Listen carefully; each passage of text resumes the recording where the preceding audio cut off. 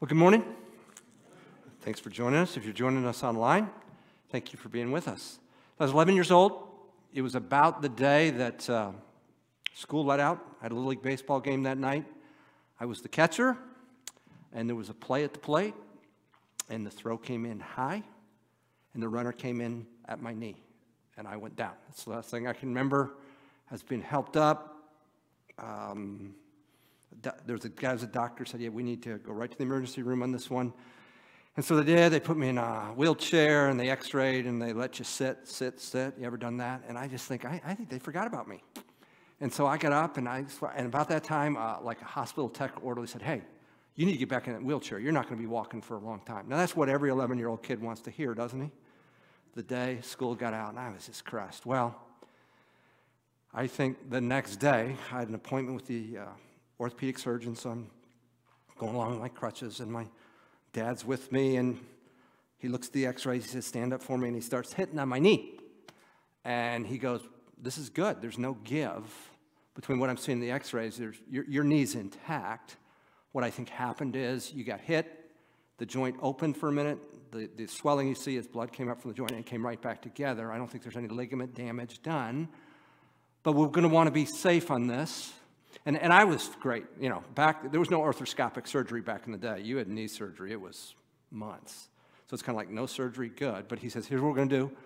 Tell me about your baseball season. Well, Dr. So-and-so, I got about 3 weeks. He said, we're going to be done with baseball for this year.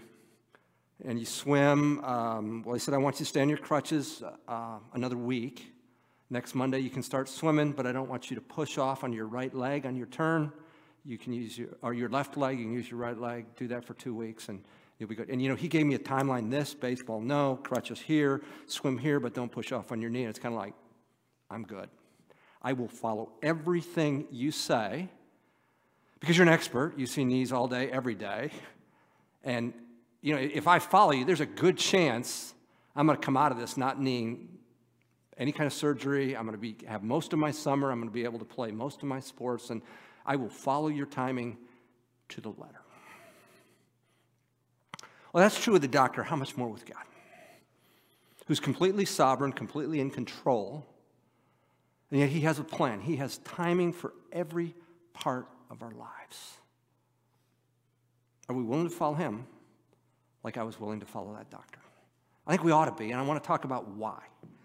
So if you got a Bible, if you'd open it to 1 Samuel 26, we're going to go through this whole chapter wrestling with the question, why can we trust God's timing? Why can we trust God's timing? Now, we're in a series entitled Reliant, and we believe that God authored this books of 1st and 2nd Samuel and focused not a comprehensive history, but on the people's relationship with God as Israel was transitioning from being a loose federation of states to a monarchy. One of the things they were dealing with was security issues. They were being invaded often. And they thought, you know what we need is we need a king like everybody else has. And their issue was they weren't trusting God. They were worshiping other deities. And God said, yeah, I don't think you need a king. I think we do. I don't think you do. And finally, God said, okay, you want your king, you can have your king. And you'll learn in this that I'm the one you need to ultimately trust. So the first guy that was anointed king was a guy named Saul. He looked good. He was tall. But he missed a detail in his anointing. It was, Saul, you're not a king with absolute authority. Your kingship operates under my authority. And Saul didn't act on that at least 2 different times. He flat out disobeyed God when confronted. His reaction was to either blame or rationalize. And God said, I'm moving on. Anointed a guy named David. And so Israel's in this weird situation. They've got a sitting king and an anointed king. And this is David, who's of fame. He dropped Goliath with the stone, and he has been leading Israel in victories, and his popularity is growing. And I don't think Saul knows that David's been anointed king, but he sees he's the threat. And Saul has been separated from God, and he's got a mood disorder, and he is chasing David to end his life. God is using this in David's life to build David's faith, but we're in the midst of that chase where we pick it up in 1 Samuel chapter 26, verses 1 and 2. It says, and then the Ziphites came to Saul at Gibeah, saying, is not David hiding on the hill of Hachilah, which is before Jeshimon? So Saul arose and went down to the wilderness of Ziph, having with him 3,000 chosen men of Israel to search for David in the wilderness of Ziph. 3,000, if you've been with us, you know that David's army is 600. Those are bad odds if you're military. But that's what we got. Saul using 3,000 people in the hopes of ending one life. Verses 3 and 4 says, Saul camped in the hill of Hachilah, which is before Jeshimon, before the road, and David was staying in the wilderness. When he saw that Saul came after him into the wilderness, David sent out spies, and he knew that Saul was definitely coming. David's not passive here. God's anointed him. God's promised he's going to be king, but he's proactive. Saul has sent out people. I'm going to send out spies to find out what's going on. I'm going to have my own intel. The Ziphites are pointing out to Saul where David is. It's the second time they've done that. Well, David's got his own folk, and he's got his own spies. And so he gets some information. So what's he do with it? Then David arose and came to the place where Saul had camped.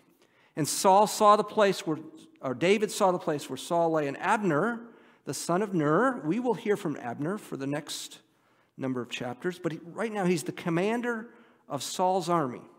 And Saul was lying in the circle of the camp, and the people were camped around him. So you got a big 3,000 soldier camp in a circle, and in the very center is Saul, and next to him is Abner, and Abner's got the job of you protect the king's life. So that's what David sees. So what's David planning to do about all this info? Well, here's what he's going to do. Verse 6, then David said to Ahimelech the Hittite and Abishai the son of Zeruiah, Joab's brother, saying, who will go down with me to Saul in the camp? Whoa, whoa, whoa, whoa, whoa. You're gonna sneak between 3,000 people down to the center of the camp to be by Saul. He asked two people, you want to go? What, are you going on that one? Abishai says, sure, I'll go. David, what are you thinking? I mean, that's 3,000 people. You may be fast, but, well, so David and Abishai came to the people by night, and behold, Saul sleeping inside the circle of the camp with his spear stuck in the ground at his head, and Abner and the people were lying around him. So they make it all the way down. And it's Abishai and David, and there's Saul right there. This is the guy that's been chasing you maybe for years now. He's bringing all the resources of Israel to end your life. You've been anointed king, but this guy's got to go before you can become. I mean, why not end it now? Who wants to live this life where you're being chased around? Can't we live a normal life? That's reasonable thinking. And that's essentially what Abishai says in verse 8. Then Abishai said to David, today God has delivered your enemy, he's right here, into your hand. Now, therefore, please let me strike him with the spear to the ground with one stroke. I will not strike him the second time. Just one time, and we'll be done. And we can be done with it. Seems reasonable. This is war. But that means there's a transition. David said to Abishai, do not destroy him, for who can stretch out his hand against the Lord's anointed and be without guilt? Abishai, we're not going to do that. We snuck all the way down, and we got right there. And we're not going to end his life. That seems dumb. Why not?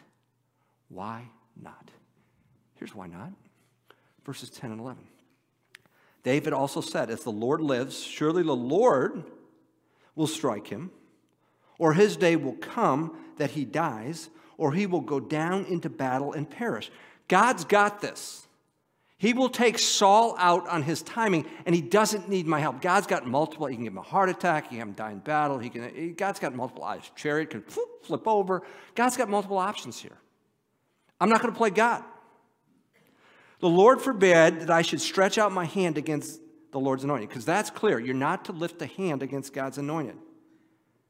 But now, we did all this. Please take the spear that is at his head and the jug of water, and we're going to go. We took all this risk, and now we're going to go. Look, if you're gonna follow Jesus, you're serious.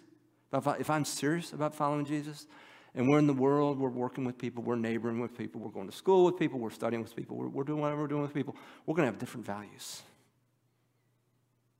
Why? Because we're following God, and we're counting on God's timing. That's what David's saying here. I'm counting on God's timing. And the world's going to go, that's wackadoodle. That's wacky, wacky, wacky. But David said, no, no, no. I won't jump God's timeline. God will make me king when he's ready to make me king. And maybe there's some more stuff I have to learn. Nothing's going to stop God's plan for me, is what David's saying. I think that's a principle you and I can take when it comes to waiting on God's timing. Why can we trust God's timing? We can trust God's timing because nothing will stop God's plans and purposes for your life, for my life. We can trust God's timing because nothing's going to stop God's plans and purposes for our lives. You heard me speak before. You know, I planned to get married at 26, didn't get married until I was 33. But that had implications. I was working with Campus Crusade. We didn't buy our first house until I was 39. That's way late. That's not how you build equity in this culture. You buy a house, right? Because you build that. That's how you build wealth. Well, I was moving around with Campus Crusade, and we're 39. Isn't that a little late? Maybe, but not according to God. When we left seminary when I was 36, we spent our checking account down to under $500 because we needed a laptop computer. We were going overseas. We sold our car, so we were overseas, so we're coming back. 2 or 3 years later, we have no car. We have nothing. How are you going to make this happen? Well, went to live with a family in Costa Rica, and it was $400 a month. Room and board. Went to learn Spanish. We were getting paid $1,800 a month. We'll do the math. Say $1,400. We go to Chile. We rent a place, and some Southern Baptist missionaries say, hey, we need you to house sit for us. You can do it rent-free. Well, I mean, we're saving $1,200 a month on rent. Do that. And then God's timing. And we came back from being overseas. Within a year, 18 months, we bought a house. We didn't have our first kid until I was 38. Second one was born when I was 41. That's late. Not according to God. God's timing. Maybe it's marriage. Maybe it's getting a house. Maybe it's getting a kid. Maybe it's a job. I haven't been promoted. Well, what's God's timing? Going to school. I didn't get my degree. I didn't get my graduate degree. I go, blah, blah, blah. At this age, that age, who says? God's timing. Some of you have kids and grandkids, and man, they're off schedule. They're off schedule. According to who? Culture? God's timing or your timing for your kids or your grandkids? If we're going to be people who are following God, at some point, his timing is not going to jive with our timing. His timing is not going to jive with culture's timing. Do we believe God to wait on his time? No one. Nothing stops his plan or purposes for his people. So last time we caught up with David, he's sneaking out of camp with the spear and the jug. Verse 12, so David took the spear and the jug of water from beside Saul's head, and they went away. But no one saw or knew it, nor did any awake, for they were all asleep. Really, 3,000 people. And not one of them not one wakes up? Everybody on no-dos? What's some kind of sleep aid? What's the deal here? Why? Because a sound sleep from the Lord had fallen on them. Yeah, I don't know if this was a harebrained idea or it was God's idea, but God's protecting David. In the camp, 3,000, God's on that. People got to sleep from the Lord. Well, David gets out, verse 13, crossed over to the other side and stood on top of the mountain at a distance with a large area between them. David called to the people and to Abner. Remember, Abner's the commander who had absolute authority to protect Saul's life. Abner, the son of Ner, saying, will you not answer Abner? Then Abner replied, who are you who calls to the king? He's questioning David's credentials to speak to the king. Actually, Abner, he's not speaking to the king. He's speaking to you. Then David said to Abner, are you not a man? And who is like you in Israel? Abner, there's no one like you. You've got a position that very few have. Why then have you not guarded your Lord the king? Abner, the fact that I was able with one other guy to sneak in there and get the spear and the jug, that's your failure. For one of the people came to destroy the king your Lord. This thing that you have done is not good. As the Lord lives, all of you must surely die. You failed in your responsibility to protect the king because you did not guard your Lord, the Lord's anointed. And now see, right here, were the king's spear and the jug of water that was at his head. I got them. I snuck into your camp. I snuck back, and I've got a distance, and here they are. At this point, Saul jumps into the conversation, verse 17. Then Saul recognized David's voice and said, is this your voice, my son David? Son, it's a term of affection. There has been a relationship between Saul and David. There was a time after Saul was rejected by God. He had a mood disorder and he needed a harp player, and David was that guy. And Saul would get a little moody and David would come in and play the harp, calm him down.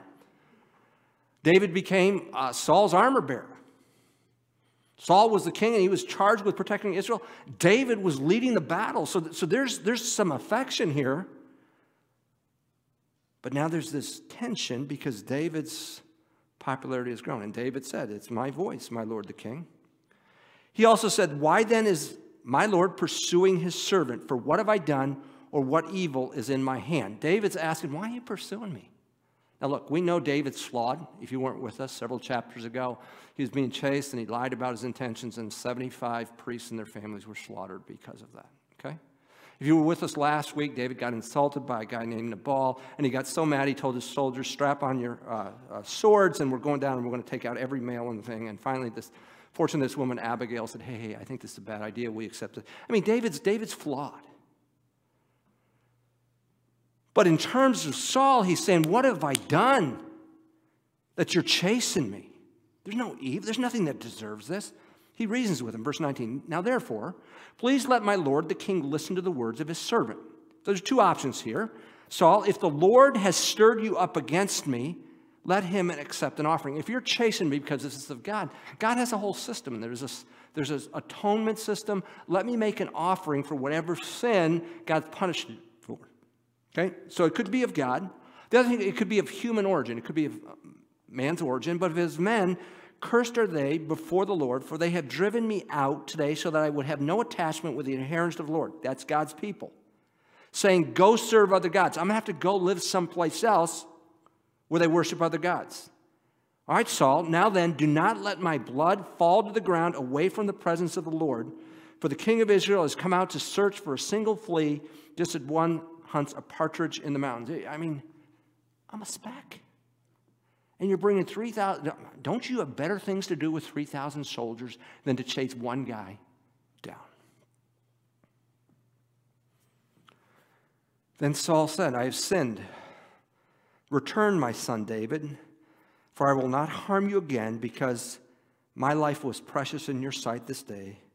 Behold, I have played the fool and I have committed a serious error. Saul goes, oops. I mean, you've showed me your intentions are good. David, why don't you come back and we'll make this right? Listen, we've said this before. David is honoring Saul as God's anointed and king. He's even from a distance trying to have a relationship with them. I might argue, I don't know if I'm reading too much into that, has forgiven him perhaps of his past actions, but he is not trusting Saul. Saul says, man, come on, let's be, can't we all be friends? David says, no, I've been around you. I've seen your mood disorder. You can swing like that. I'm not coming back. I'm honoring you. I'm trying to build a relationship with you, but I'm not trusting you. That trust has to be earned, and Saul hasn't earned it. David replied, behold the spear of the king. Now let one of the young men come over and take it, because I'm leaving. You can come take it. I'm leaving. The Lord will repay each man for his righteousness and his faithfulness. For the Lord delivered you into my hand today, but I refuse to stretch out my hand against the Lord's anointed. Now behold, as your life was highly valued in my sight this day, so may my life be highly valued in the sight of the Lord, and may he deliver me from all my distress. See, David's ultimately willing to trust in God's timing because he believes his life's in God's hands. If you didn't believe that, you would have run Saul through with the spear. But God doesn't need any help to accomplish his plan and purposes. And God has a specific commandment against raising a hand against his anointed. Verse 23, David believes that God will judge. If you and I are going to wait on God's timing, we're going to have to believe that ultimately God will bring justice. Because part of the reasons we want to jump God's timing is, you did me wrong and I want to get you back right now. And you know what? God's more than capable of meting out justice. And maybe my perspective and my anger isn't right. So why don't I just wait on God's justice? Again, that's a statement of faith. We believe God is who he said he is. Then Saul said to David, "Blessed are you, my son David." Again, there's that term of affection. Listen to this. "You will both accomplish much and surely prevail." Whoa, whoa, whoa, whoa. Saul says, "I know I'm chasing you. I'm chasing about 3,000 soldiers, but David, I know you're going to prevail." So then Saul, why do you keep chasing him? If you know you're going to lose, why do you keep chasing him? Here's the deal. When we get cut off from God and we start living on our own, I mean, we do stuff that even defines our own standards. I know this isn't going to work, but I'm going to keep doing it. Why are you doing that? I don't know. Because cut off from God, we're so desperate for our own kingdom and our own, we're not even reasonable to our own understanding. I'd ask people, when I was campus ministry, have you committed sin? Yeah. Do you need the Bible? No, I don't need the Bible. You've broken your own moral standard. Yeah, I have. Okay, then you don't need the Bible for me to convince you that no. But then what do you want to do about that? I don't know. We're unreasonable when we get cut off from God. And Saul's in that position. So David went his way, and Saul returned to his place. And the chase will continue until God decides we're done. Yeah, this preaches good on Sunday, doesn't it? Waiting on God's timing. But in life, when we've been wrong and cheated and unfair, what then? I want to suggest we look to Jesus, who himself had to trust in God's timing. Here's what John 7, verse 3 starts. So there's a big festival coming up, and Jesus is laying low. So his brothers, now remember, Mary and Joseph, once Jesus was born, had other kids. And so here's what his brothers say. "Leave here and go into Judea, so that your disciples also may see your works which you're doing." Jesus, you've been doing you've been turning water into wine, you've been sick people, you've been healing. People need, Jesus, you need to get your name out there. You need to go up to that festival and people need to see it. Verse 4, "No one does anything in secret when he himself seeks to be known publicly." Jesus, dude, if you do these things, show yourself to the world. Jesus, it is high time people recognize you for who you are. You need to get out there and do some of your Jesus stuff up at this festival. Verse 5. Catch this. "For not even his brothers," okay, these are half brothers. Jesus is born of the Spirit. These brothers are born of Mary and Joseph. Not even his brothers were believing in him. Can you believe that? In fact, they won't believe until after he resurrects from the dead. Jesus, do not calm the sea, call Lazarus back from the dead. Heal the fever, blah, blah, blah, and they're not buying it. So here's what they say to him in verse 6. Jesus said to them, "My time is not yet here." There's going to be a time where I'm going to show myself, but it's not now. Don't push me. I'll reveal myself to the world when God says so. But your time is always opportune. You're always looking to advance your cause, advance your name, advance your renown. That ain't who I am. I'm waiting on God, the Father. Jesus himself was challenged. And so when we feel like, I just can't wait on God's timing, may we call on this Jesus who understands and had people pushing him to advance, to jump God's timeline. As we think about waiting on God's timing, could I suggest to you, maybe the thing that most gets in the way is comparison.